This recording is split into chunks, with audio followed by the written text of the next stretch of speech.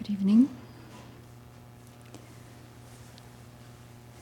So we're doing a review tonight of approaching the Buddhist Path. So let's get into our meditation posture and we'll start by cultivating our motivation.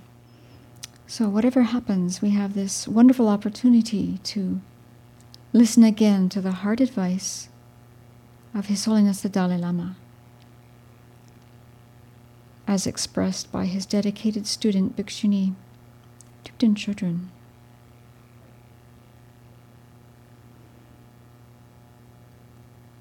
So a lot of the material that we're going to listen to and discuss and reflect on tonight, we've heard before.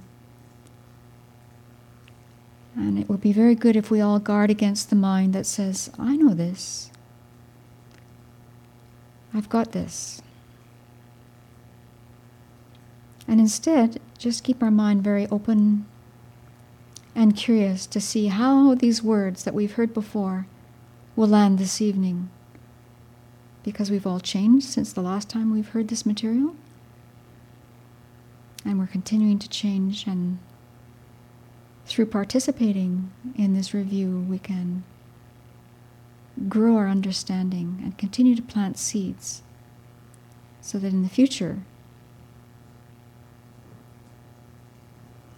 we'll come to this material again and have an even deeper understanding of it.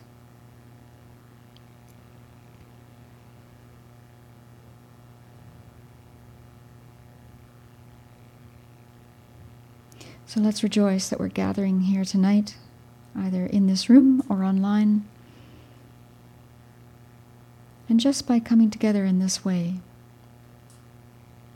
we've already made a strong determination that this is what we're going to put our mind to for the next hour and a bit. And that by focusing our attention on this material, slowly, we're headed towards what we do want in our heart and mind, to attain full awakening.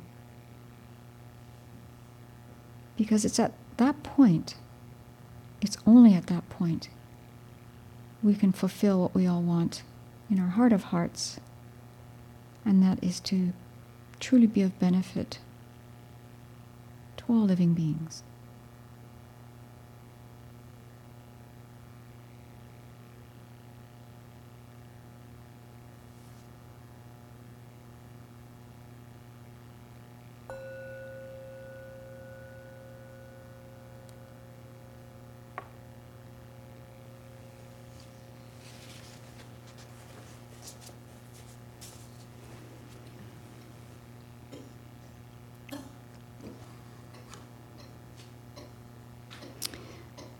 So when I looked at the long list of things I could have covered tonight, I thought, well, that would be ambitious. It would be lovely, and we'd be here until 3 a.m.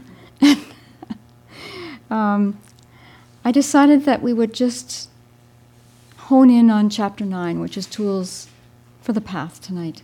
And there's so much material just in this chapter. I'm going to be picking and choosing, and we'll see what we can cover. The whole book gives me this feeling, but in this chapter in particular, I get the feeling that I'm sitting at a table with His Holiness and Venerable Children. It's like a very intimate conversation. With this book, with this chapter, there's just this intimate feeling of His Holiness sitting down with us and saying, okay, you're interested in the Dharma. Some of you have just started. Some of you have been practicing for a while. Some of you have been practicing for decades. And questions arise. Obstacles arise. The question of what do you need to do? What do I need to do? Often comes up for any level of practitioner. And the advice he gives is just so down to earth. It's given in such a caring, thorough way. It's just really touching to go through this material again and again. And for sure, I can speak for myself. I'm sure I will never have the chance to meet His Holiness in person. He'll never know my name. He might meet some of you here, and he'll know your name eventually. But I'm pretty sure in this life I won't meet him in that way. But it feels like the connection is there through our teacher, Venerable Children, through these magnificent volumes, in the Library and Compassion series. So, if your mind starts to say, oh, this is just so rudimentary, I just know this. If your mind starts saying that tonight, or your eyelids start to lower, well, I'll be the one that sees that, and I'll move along. But just maybe, prod yourself to think, this is really beautiful material. How wonderful that I get to even just hear it again. And may this, just plant seeds again. For sure, it's not coming from Venerable Children. That's a fact. But the words she has written and the teachings come from His Holiness, so it's really worth doing. So His Holiness starts off with this statement: to practice the Dharma successfully, more than information and a meditation cushion are required. We need a proper motivation and good practical advice that will help to overcome hindrances. Learning the Dharma is different from learning subjects in school. Not only is our motivation different, we seek the method to attain fortunate rebirths, liberation, or awakening, but also the methodology is different. Our spiritual mentors present topics that are comparatively easy to understand, as well as those that are more challenging in the same Dharma talk. Sometimes their response to our questions leads to more confusion. Well, I'm sure we've all had this experience where we hear something, we ask a question, we might have even written the question a week in advance just to make sure we're not going to waste Venerable Children's time or any teacher's time. And then the answer comes and it's like, what? So I'm wondering if anyone would like to share an experience you've had where you've asked a question and you've come out even more confused. And then the next part of this question is, and then what did you do about the confusion? So hopefully some of these questions were sent out online too, so that our online audience, of course they can't hear what I'm saying, right? Okay. Then feel free to write in. Yes, Venerable Tarpa, thanks. Thank you.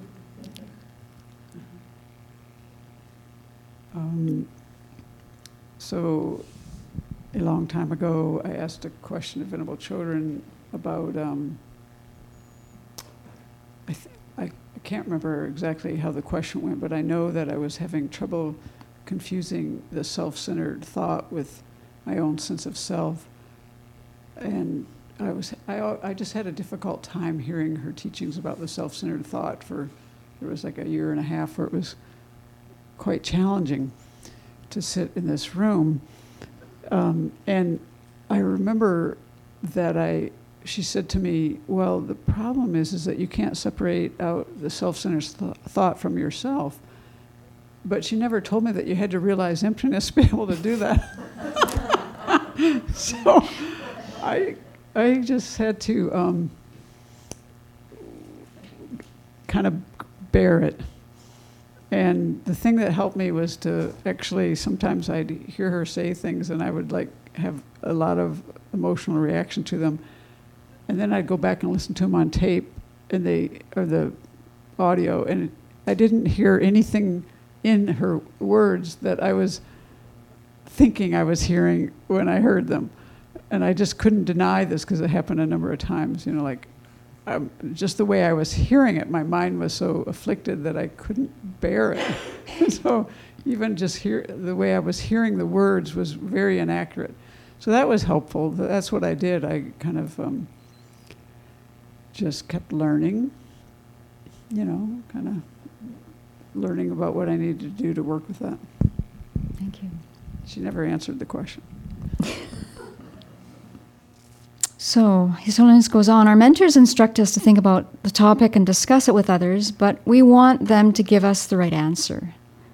Unlike academic studies in the West, where we're expected to remember and understand everything our teacher says so that we can pass a test, this is not necessarily the case in Dharma education. While we should try to remember and reflect on the salient points of a lecture, we're not expected to understand all the intricacies of a topic all at once. Teachers explain a topic to plant seeds in our mind streams so that we'll become familiar with the vocabulary. Having heard the topic once, the next time we hear it, we'll be able to focus on the concepts being presented. So this advice, I think, is just fantastic advice that I have to remind myself of all the time. And a number of people in the room and a number of people online now are also being safe online facilitators. And I know from facilitating courses, and you know this too, that someone who comes into a Safe 1A course, or actually any of them, at a certain point, frustration will set in, sometimes by week 3, because everyone thinks that they have to have the material mastered, when they've only really maybe read the material once, especially in 1A and 1B, or maybe any of these courses. And so this whole way of thinking that I totally get starts like, I'm not smart enough. Everybody in my class, they're posting better forum posts than I am. I'm really getting far behind just because I'm not getting it. Maybe I should stop. I think I should stop. I think I'm just holding the class back. And actually, all we need to do is just sort of, Venerable Children calls that rubbish thinking. Put the pause button on and just realize, there's some weeks where I have to read it 3 or 4 times, the teaching, before I can really honestly put something in the form that would make sense. And so, we forget that our Western education has set us up sort of to fail for a little while until we hear the advice that we just have to keep hearing the teachings again and again and again, and that our mind is changing, and then we'll get to this topic of merit and purification in a few minutes. So His Holiness continues, we need to be patient with ourselves and let go of unrealistic expectations of quick attainments. We should also avoid comparing ourselves to others and feeling proud that we are more advanced than our friends or lamenting that we lag behind them. Each person has different predispositions from previous lives, so no 2 people will progress at the same speed or in the same way. Comparison of this sort only breeds jealousy, arrogance, and competition, qualities that waste time and are not conducive for transforming our mind. So another question that I've thrown out to people is, so this thing of comparing ourselves to others, what are some reasons that His Holiness gives us why we should really work against doing that?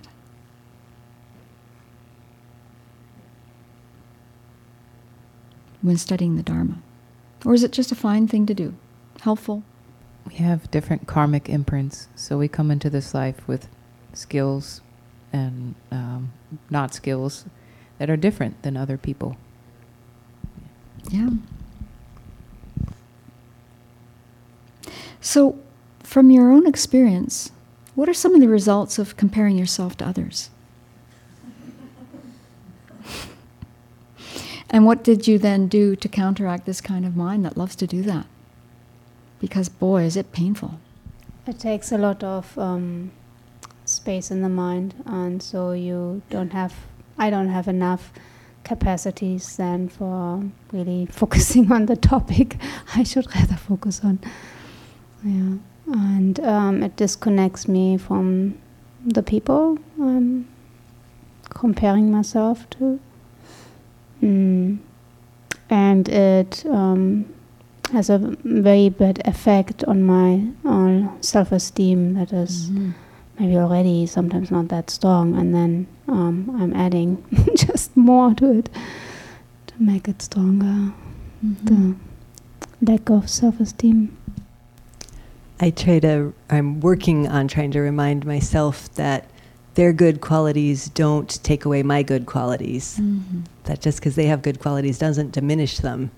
But by my dwelling on the negative parts of it and cultivating jealousy and competition does diminish my good qualities. So just really focusing that it's not a good thing or a bad thing, that it doesn't increase it's not an equal equation. It's both of us can have good qualities. Thank you. I think conversely, just because someone doesn't see my good qualities, it doesn't mean they're not there. Online, people have said that to meditate on equanimity as an antidote to see that the other person is just like me, and that comparing brings fear and anxiety, and that it helps me to rejoice in others' good qualities in fortunate situations. And you know, yes. I like that point from the Lamrim about how when you die, you're alone. So that's really what counts is, you know, it's my own mind that I should be paying attention to. And when I die, who cares how well they're doing? Mm-hmm. You know, what's the state of my mind? So I know my attention is way off if I keep dwelling on somebody else's accomplishments. That's a good antidote. And what I do too is, it works through my mind. I just think about how everyone has been raised. And if you ever spend time with a family, every family has its own language. It's just amazing. They have their own way of figuring life out. And so everyone in this room has had profoundly different experiences growing up. And we've done different kinds of training, and we've had different things that we've excelled at. And so how could we possibly come to this topic in the same way? You know, it's sort of like even a sport. Some people are going to be able to throw that ball with a little bit more dexterity than the other person, but the other person, if you show them how to throw the ball with some practice, they can probably even be a better ball thrower than the person who has natural ability. And so, you know, we come to learning of anything, including the Dharma, with all of this richness that we then want to, you know, sort of color it as being lacking. It's just a crazy mind that starts doing this comparing thing. And if we just had this mind of seeing the richness of what we can bring to a topic, then the competition can really, you know, just dissolve. It's really a rubbish kind of mind, as Venerable Thubten says. Then His Holiness goes on, similarly, due to karmic connections in previous lives, our friends may be drawn to a particular teacher who does not particularly inspire us and vice versa. Rather than be influenced by peer pressure, we must choose our teachers depending on the quality of guidance we receive from them and the depth of connection that we feel with them. We should avoid comparing the practices that our teachers instruct us to do with those our friends are prescribed. Because no two sentient beings are identical, the Buddha taught a wide variety of practices to people so people could find those suitable for them. That does not make one practice better than another. It simply means that one practice is more suitable for one person and a different practice for another person. So I think this points to the fact that when we are deciding on who our teachers will be or teacher will be, naturally, we've probably all been in the situation where we went to a Dharma talk with a friend. And then naturally our mind is thinking, well, you know, this is my friend, we have a lot in common, that's her teacher, that's his teacher, that must be my teacher. And then if you spend a little bit more time in this situation, I've been in this situation where it was clear that that teacher was really good for that group of people, but somehow it just wasn't working for me. And this was long before I knew anything about karmic connections and not very much about karma. But it was just pretty clear that, you know, I appreciated what they were getting from this teacher, but oh my goodness, it just wasn't working for me. So it's very good to use discretion and not assume that what works for some will work for everyone.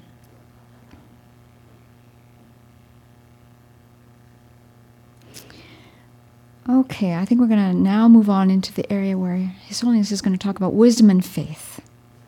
So he says, wisdom and faith complement and reinforce each other on the path. Whereas faith enables us to be inspired and receptive, wisdom gives us a clear mind that understands both conventional existence and ultimate reality. Wisdom is an analytical mind that deeply understands its object, such as impermanence or selflessness. Analysis is not intellectual gymnastics used to impress others. It involves deep investigation into the nature of objects and leads to understanding and knowledge.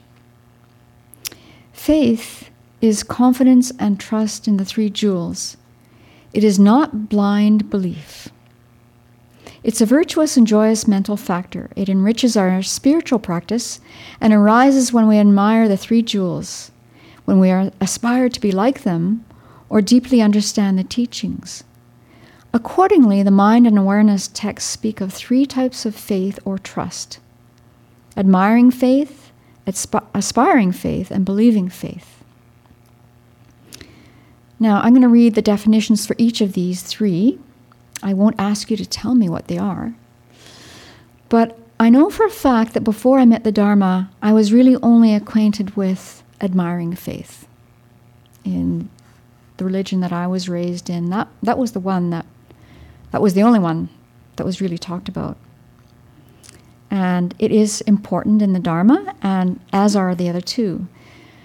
So admiring faith arises when we learn about the excellent qualities of three jewels, or witness the good qualities of our spiritual mentors and admire them. It may also arise from reading the biographies of previous practitioners, contemplating their diligence and determination, and reflecting on the difficulties they overcame to practice the Dharma. This kind of faith clears away mental distress and makes the mind joyful. In extreme cases, admiring faith could degenerate into blind faith, which has little value and may be dangerous.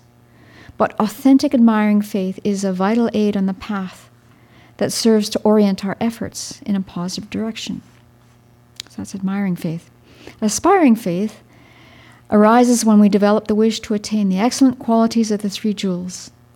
It arises from reflecting on the possibility of removing defilements and attaining liberation, and it gives purpose and energy to our practice. When we know the benefits of shamatha and concentration, we have faith in them and aspire to attain them. And then believing faith is of two kinds. The first kind believes the truth of the Buddha's teachings because they were taught by the Buddha and our spiritual mentors, and we trust them. This faith may arise due to reasons that we have only partially verified or without applying reasoning.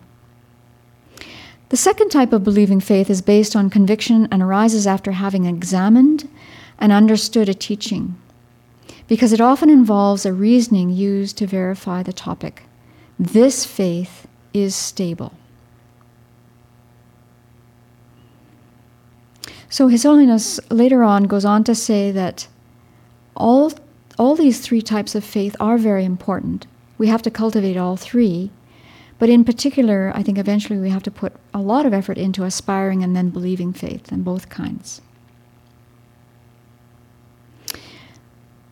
So I would like to share with you some very exciting material that has just been published, and I bumped into it when I was actually out of the country 6 days ago, and I knew that the book wouldn't arrive on time, so I have an e-copy here, and eventually there'll be a hard copy here.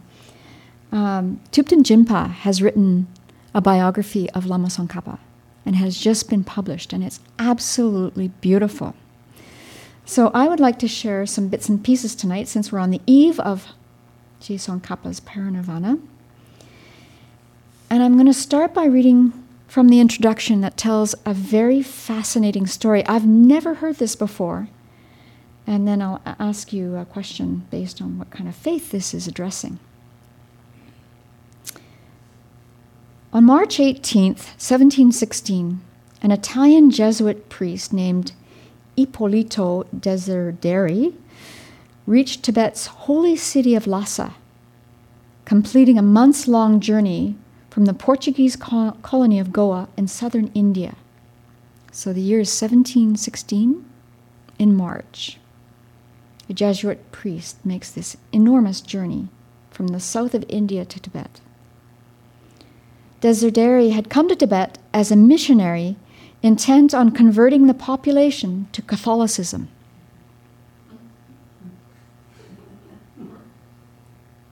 He soon came to understand that Tibetans had an advanced intellectual culture of dialectics and reason. Preaching the gospel alone on the assumption of its unquestioned truth would not be adequate to convince Tibetans of the truth of Christianity. if he were to succeed in missionizing Tibet, he would first have to demonstrate the falsity of the Tibetan people's own Buddhist faith. To this end, he plunged into the study of the Tibetan language and Buddhist philosophy. This is a Jesuit priest, 1716. A brilliant individual, Desideri made quick progress in his education.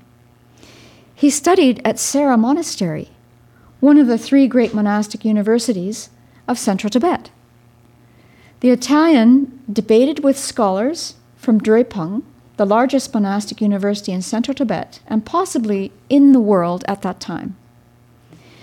While he retained his determination to convert his hosts, Desideri wrote admiringly that although the Tibetans are quite amenable to listening with goodwill, they are not superficial or credulous. They want to see, they want to weigh, they want to discuss everything in great detail. With logical reasoning, they want to be convinced, they don't want to be instructed. More and more, Desideri saw the extent of the task he had taken on in attempting to missionize the Tibetans. He recognized the centrality of the role of critical inquiry in Tibet's spiritual and intellectual tradition. He witnessed the great monastic universities, Sera, Drepung, and Ganden, thriving with study, debate, and meditative contemplations. And he saw the profound devotion with which the institution of the Dalai Lama, who he called the Grand Lama, was held by the Tibetan people. Most important from his missionary point of view, he saw that the Tibetan monks' resilience against missionizing was grounded in a deep sense of confidence in their own worldview. Desideri first focused on mastering the Tibetan language, as well as the Tibetan tradition's unique dialectic debate system. He also came to see that he needed to find the right text, a key to unlock the mystery of the Tibetans and their confidence. Soon he believed he had found just such a key. It became clear to him that there existed a text so esteemed by Tibetan scholars that if he could decisively refute it, it would be akin to destroying one of the central pillars of the religion. That text was, any guesses? That text was a great treatise on the stages of the path to enlightenment, popularly known in Tibetan by its shorter name Lamrim Chenmo, a monumental work written by the great 14th century teacher Tsongkhapa.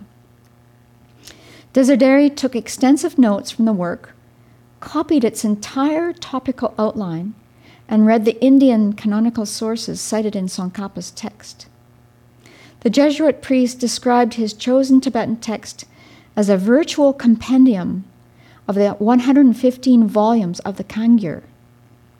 He wrote that Tsongkhapa sets forth with wonderful organization, style, and clarity all the principles and false beliefs of this sect, and in particular summarizes the abstruse treatises on emptiness. Later, when he wrote his Tibet Missionary Manual, Desideri would insist that those who wish to missionize Tibet must furnish themselves with a personal copy of Tsongkhapa's great treatise, which is, in his words, profuse, admirable, clear, elegant, subtle, clever, methodical, and a most accurate compendium of everything pertaining to that sect. Although Desideri did eventually compose the grand refutation of the great treatise, and thereby he hoped of the Tibetan Buddhist tradition at large that he had set out to write, his work got caught up in the power struggles between rival orders of the Catholic Church. In 1732, the Vatican's Sacred Congregation for the Propagation of the Faith confirmed its grant of the Tibet mission to the Capuchin order and barred the publication of any writings from the Jesuit mission. This meant that the 4 works Desideri had written in Tibetan, most notably his inquiry concerning the doctrines of previous lives and emptiness, would sit unread, gathering dust in the archives of the Society of Jesus in Rome. Following his return to Europe, Desideri would translate Tsongkhapa's great work into Italian, making it the first major Tibetan work to be translated into a European language. but that too sat virtually unnoticed for centuries.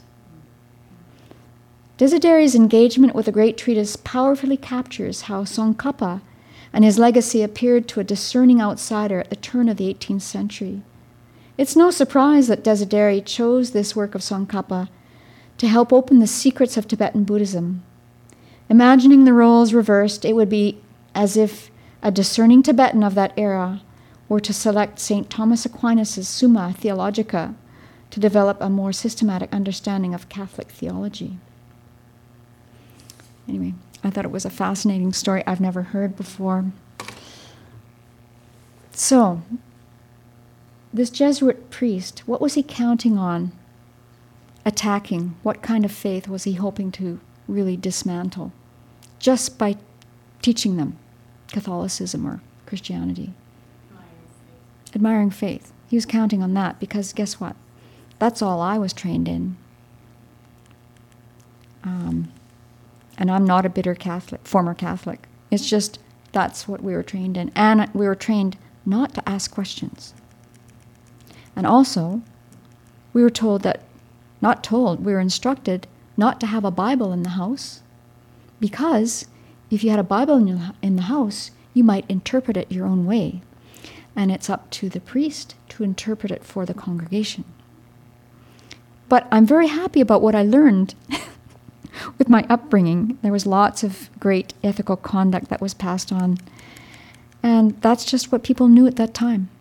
So this second type of believing faith, this arises from deep conviction that is born from clearly knowing and analyzing the distinction between the Buddha's teachings and those of masters who adhere to views of inherent existence. After examining both teachings with discerning wisdom and clearly seeing the truth in the Buddha's teachings, the wise have no choice but to feel great faith, trust, and respect for the Buddha. So quite simply, if we have this last type of believing faith, I think we can't be moved in what we come to understand.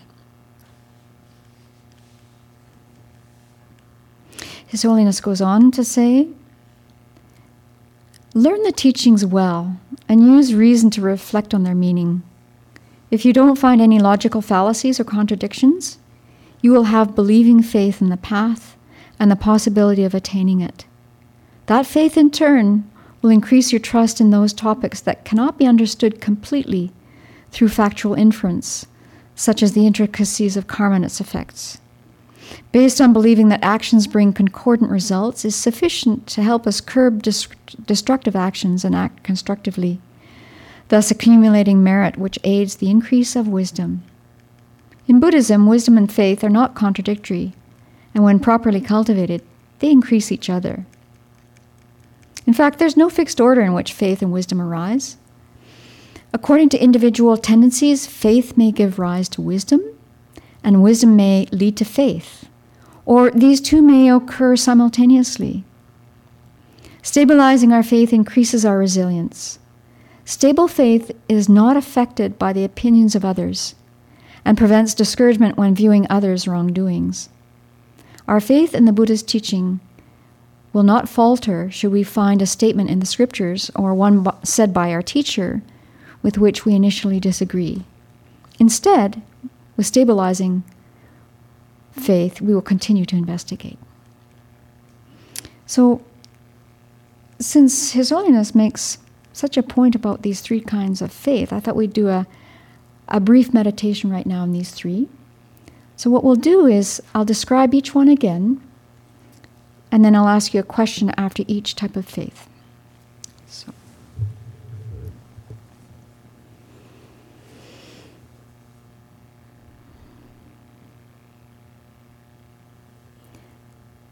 So the first instruction His Holiness gives with this meditation is to find examples in our own experience of each of these three. So admiring faith arises when we learn about the excellent qualities of the three jewels, or witness the good qualities of our spiritual mentors and admire them. It may also arise from reading the biographies of previous practitioners, contemplating their diligence and determination, and reflecting on the difficulties they overcame to practice the Dharma.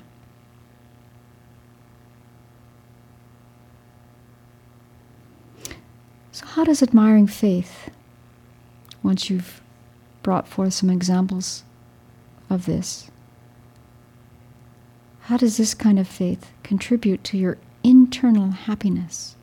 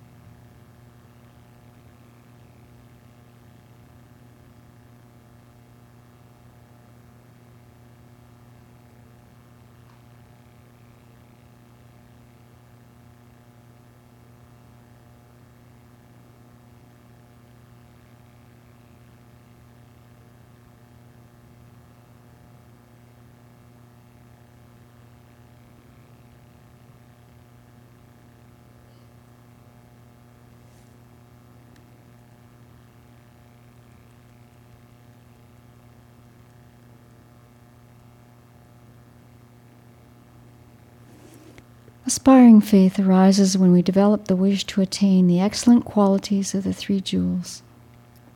It arises from reflecting on the possibility of removing defilements and attaining liberation.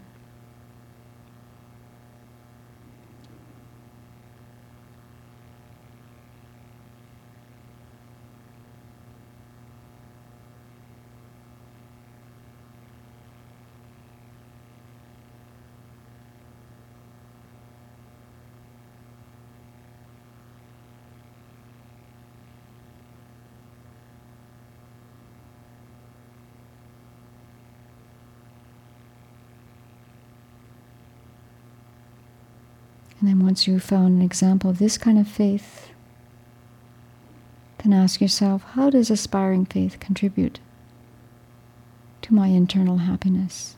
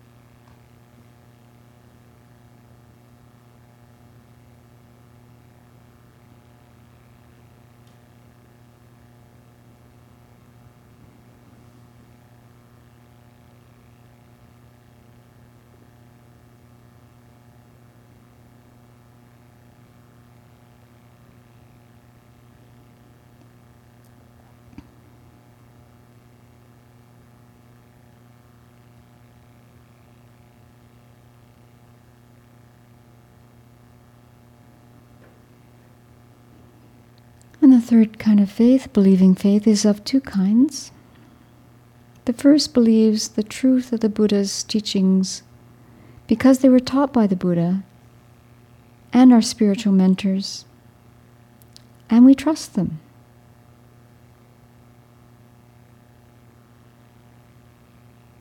So again, bring to mind some examples that you've experienced with this kind of faith.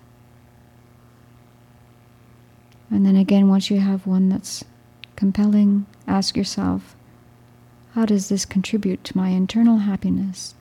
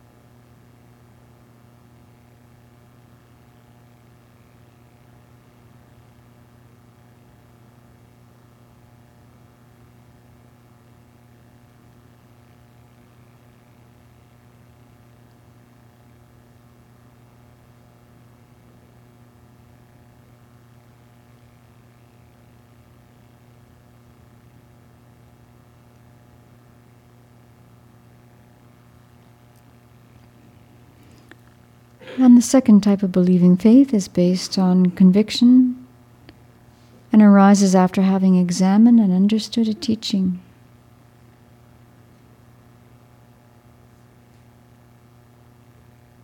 Because it often involves a reasoning used to verify the topic, this faith is stable.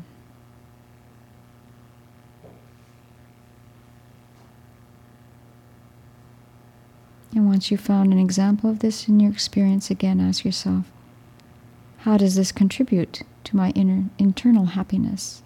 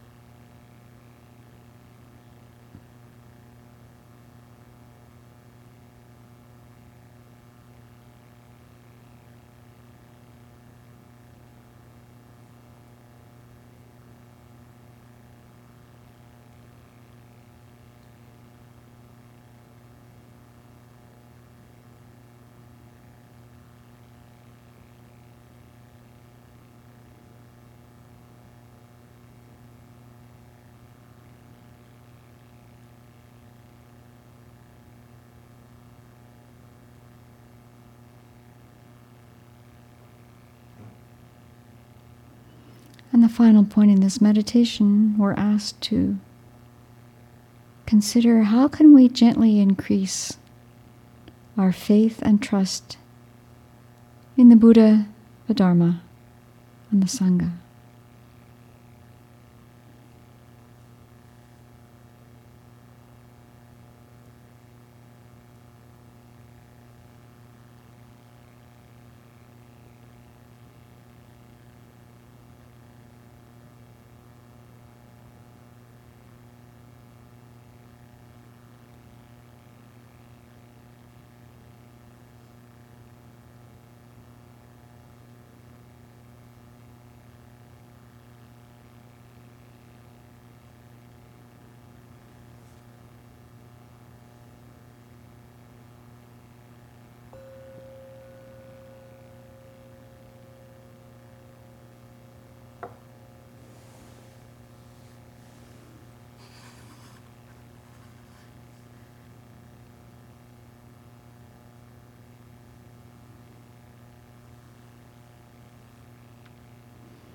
So now we're going to move to the part of the chapter where His Holiness and Venerable Children discuss purification and collection of merit.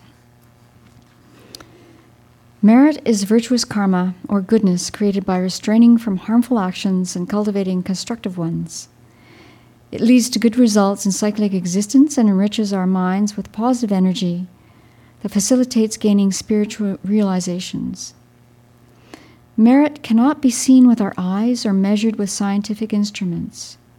Yet it acts as a support for both wisdom and faith to grow in our minds and enables our practice to be successful. If we lack merit, our efforts to cultivate wisdom may result in a corrupt intelligence that reaches the wrong conclusions. Some people are extremely intelligent, but because they're excessively skeptical and critical, they reflexively criticize reasonable theories and beneficial practices. Nihilistic and cynical, they act in ways that harm themselves and others. A lack of merit also impedes integrating the Dharma into our lives. Some Buddhists study the scriptures extensively and are excellent debaters and great logicians. They can explain the meaning of many scriptures, but their knowledge has not transformed their minds, and their everyday conduct lacks discipline. This indicates the corruption of intelligence due to lack of merit and proper faith. To cultivate wisdom that is capable of transforming our mind, we must accumulate merit and generate faith based on understanding the meaning of the teachings. So he goes on to say, sometimes we feel stuck in our studies and practice. The mind's bored, unresponsive and dull. We have difficulty understanding Dharma topics and focusing the mind on virtue. At such times, engaging in purification and the collection of merit is very effective to open the mind and make it receptive to the Dharma. This is illustrated in the biography of Tsongkhapa. After practicing for many years, he had a meditative vision of Manjushri, the Buddha of wisdom, and was able to converse with him. He consulted Manjushri regarding some difficult points about emptiness. Manjushri answered his questions, but Tsongkhapa still did not understand. So now we're back to this earlier point about getting advice from our teachers. We just don't get it. And Manjushri responded, "There is no way for me to explain it to you in an easier fashion. You will be able to understand only if you enhance your meditation with 3 factors.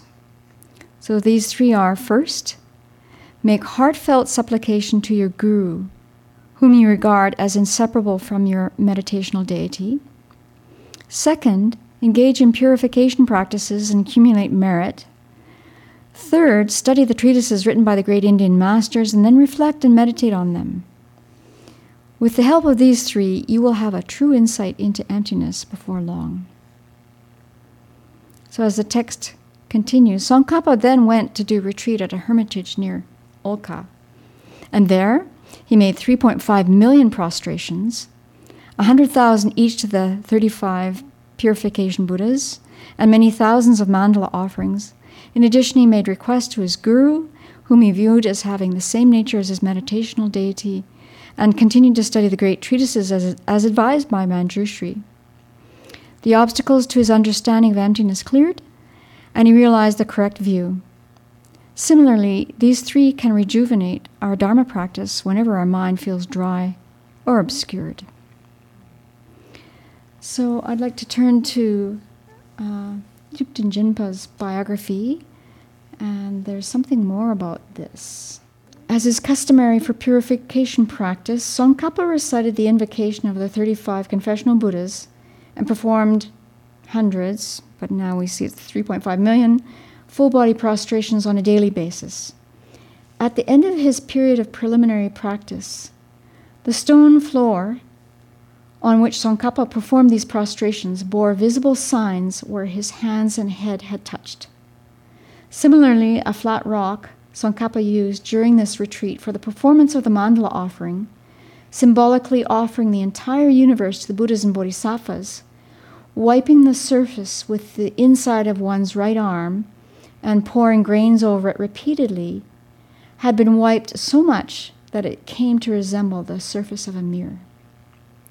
So Tsongkhapa, even though he's referred to throughout this biography as a Buddha, did not hesitate to do what his teachers advised him to do. He did purification practices, he created merit, he studied all of these Indian treatises. And so I think we can hear our own teacher speaking this same advice when we hear this.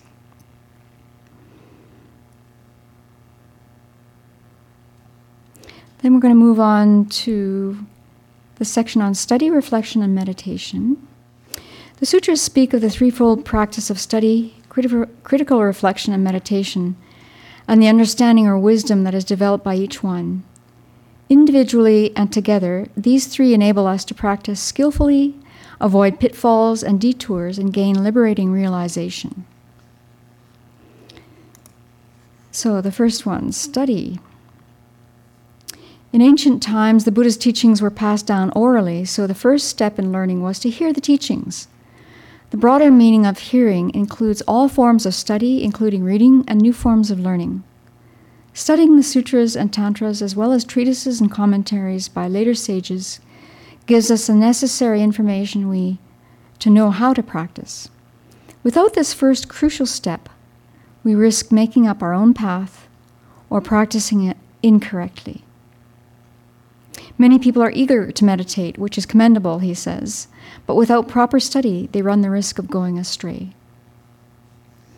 So has anyone here had the experience of going to a place where they offered meditation and you would just sit in the room and I was instructed to just lower my eyes, sit cross-legged as best I could, And then we'd be there for about 2.5 hours. 2.5 hours.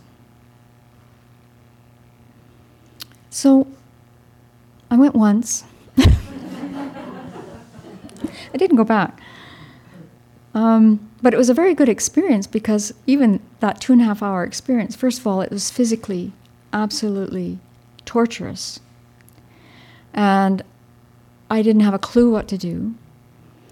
I fell asleep, I tipped over, I got really angry. I thought, I want to do something else. It was a very good experience, actually. And I think a lot of people initially... Oh, and then not too long after that, I read Cave in the Snow. So I thought, sure, this woman from Britain, she can do 12 years in a cave. That's what I want to do.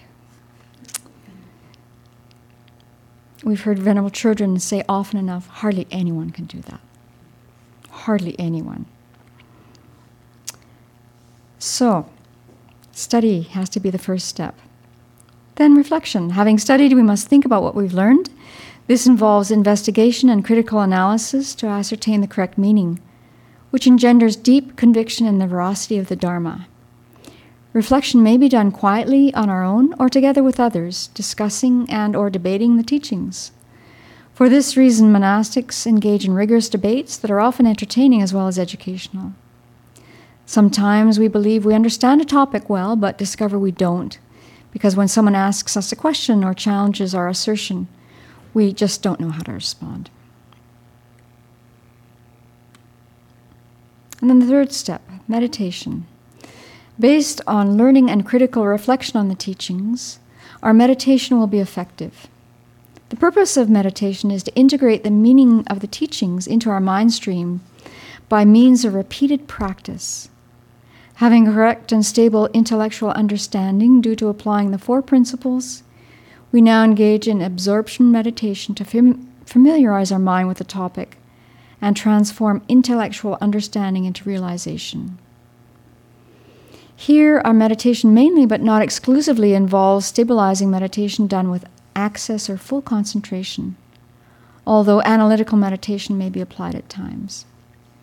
This produces the understanding arising from meditation, which has a powerful ability to transform our mind.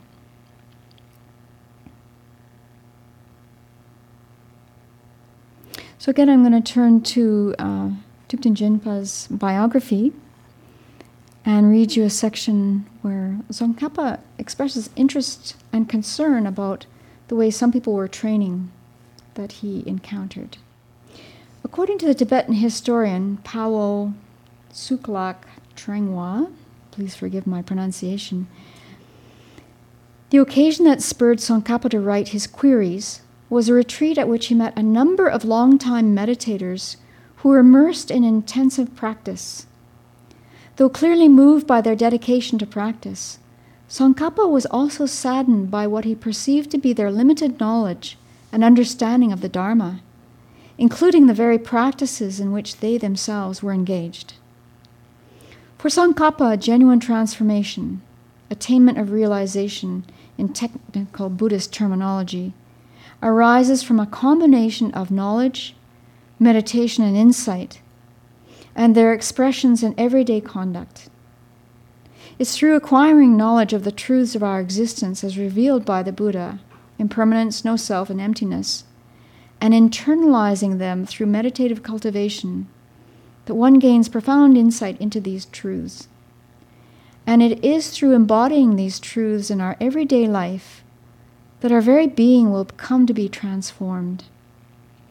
In contemporary parlance, Tsongkhapa is saying that lasting change has to begin with a change in our mindset, has to be in the way we see ourselves and the world, which then begins to shape our feelings, our behavior, and our way of being in the world.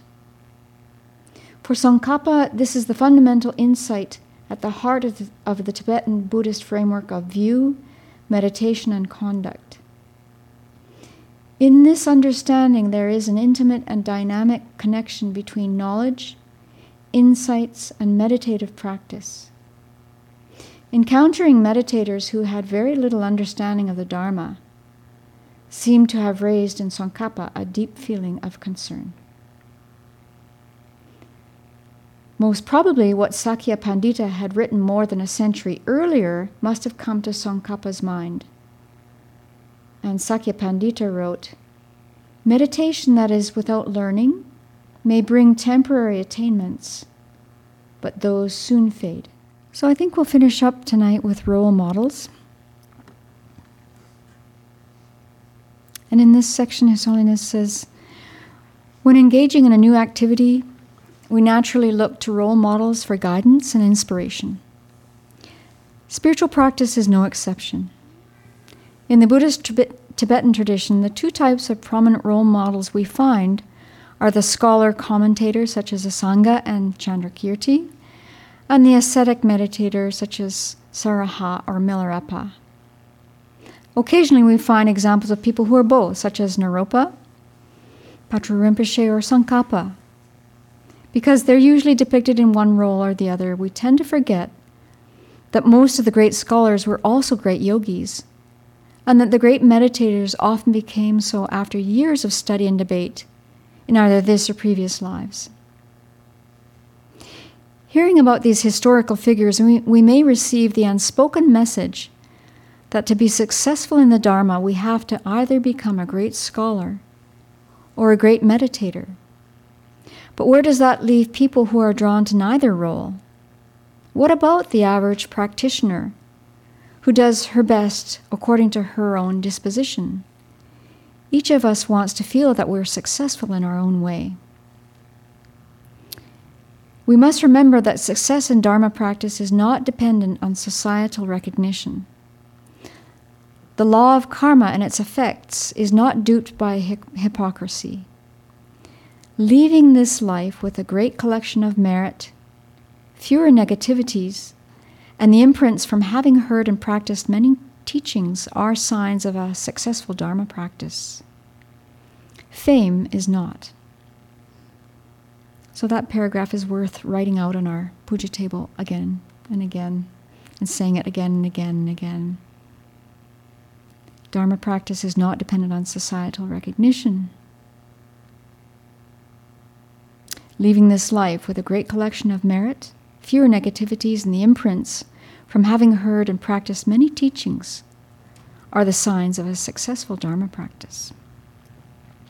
And then at this point in the book, Venerable Children goes on to speaking about the Buddha as a role model for her, of course. And then I thought, since we are on the eve of Je Tsongkhapa's Parinirvana, there's a fascinating section in here. Is everyone still okay? Make it a bit further here. It's called, What Was Tsongkhapa Like? Thanks to Naringpa Shime Ragpe, a 15th century Nyingma teacher and a profound admirer of Tsongkhapa, we actually have some idea of what Tsongkhapa looked like in person. As someone from northeastern Tibet, he was quite tall. He was also said to have a largish nose, such that in his student years his nickname was Big-Nosed Amdo. According to Naringpa, Tsongkhapa cut a rather imposing figure, and everyone within his vicinity would feel his presence. Yet, he had a gentle personality, and he was easy to be with, so that those around him enjoyed his company. Whoever met him immediately felt his naturally compassionate nature. When others, including his own students, asked him questions, whether concerning doubts they might have, difficult points of Buddhist thought, or challenges related to an interpretation of a passage or a text, Tsongkhapa would treat those questions with respect and patience. Before offering his own views, he would delve into the questions with the person so that they could gain a better grasp of the points they were asking about. When addressing someone, he was always polite, rarely addressing them by their name alone, but using their titles such as Kashipa so-and-so, Cheng Gapa, which means senior tutor so-and-so, or Kenshin great abbot so-and-so. Although he spoke with a hint of an Amdo accent, he was perfectly fluent in the Central Tibetan dialect. In fact, this faint accent made his speech melodious. He had a rich voice that projected quite far, so that even those sitting at the edge of the crowd could hear him clearly. Listening to Tsongkhapa teach with eloquence and a natural melody, monks would remark, even days after the end of the teaching session, we would have the feeling of hearing the melody of Tsongkhapa's voice. He would retain this humble and gentle personality throughout his life, even after his emergence as one of the most important religious figures in Tibet. So, I was wondering if anyone has the energy to share who has been or is a role model for you, a spiritual practitioner or even a lay person, someone that brought you to where you are now. I'm ordained now because of Venerable Chodon's role model. At DFF, it's probably true for many of us. At DFF, she was such an incredible teacher, energetic and constantly focused on the Dharma, thinking about others, working on her projects. I remember inviting her to a birthday party one time, and she just looked at me like, why would I waste my time doing that? So, yeah, in many regards, Venerable Chodon is one of my greatest role models to this day. Thanks, Venerable Support. I would agree with that.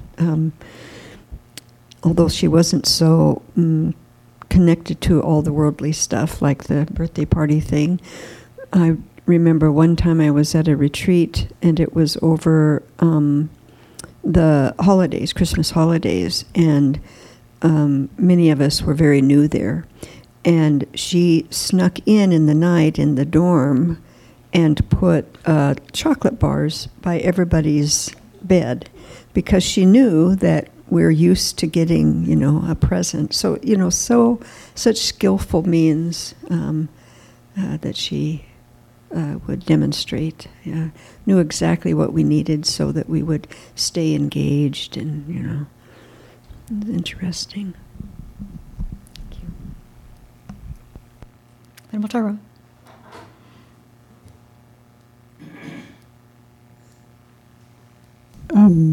The reason I became a Buddhist was because I read books from Thich Nhat Hanh and the Dalai Lama.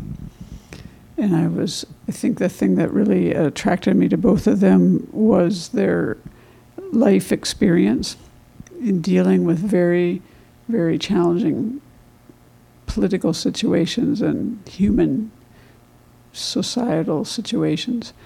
And even to this day, I'm still inspired by their speech, their ability to speak in ways that are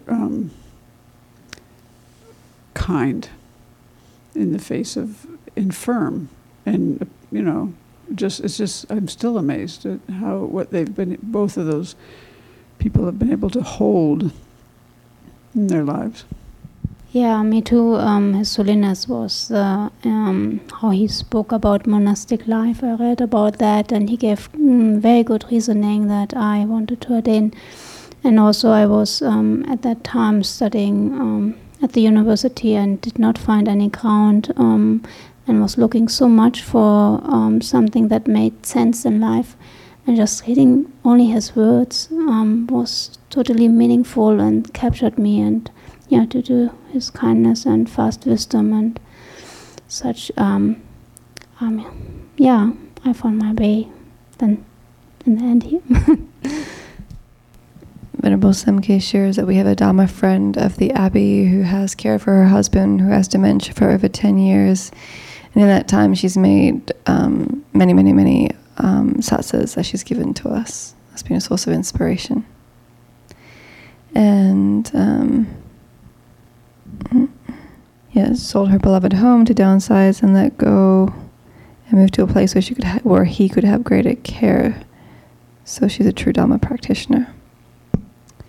And others have said Tsongkhapa. Well, I have to chime in and agree that the first person that came to my mind was obviously Venerable Chodon. She's the reason I'm a Buddhist. She's the reason that I'm ordained. I went to India and Nepal in 2003 just to learn more about the Dharma. And I saw how Western monastics were living there. And I just concluded it was just simply too hard. There was a little bit of interest on my side, but I thought, I can't do that. And, there was one Venerable Chödrön, but, I thought, well, she can do that, but there's no way that I could ever do that. And so I think that probably is true for just about everyone in the room about why we're here right now. So I think it's a very good practice to reflect on the people that have inspired us in our life, whether they're practitioners or not, and just to see how their influence have shaped us. And it really brings a mind of gratitude, I think, and a mind of, when we continue to look at their example, a mind of, inspiration that they bring to our lives. I'm going to just finish off with 2 paragraphs from His Holiness. And the one is a repeat of one I've done already. So he says, in short, do not become rigid in your notion of a successful Dharma life. Know that due to karma, people have different mentalities and interests, and different opportunities as well. Encourage yourself and encourage others to abandon negativity. Create virtue. Cultivate wisdom and compassion. Respect all practitioners and rejoice at whatever virtue anyone creates. And then I'm going to read it again. We must remember that success in Dharma practice is not dependent on societal recognition. The law of karma and its effects is not duped by hypocrisy. Leaving this life with a great collection of merit, fewer negativities, and the imprints from having heard and practiced many teachings are a sign of a successful Dharma practice. Fame is not.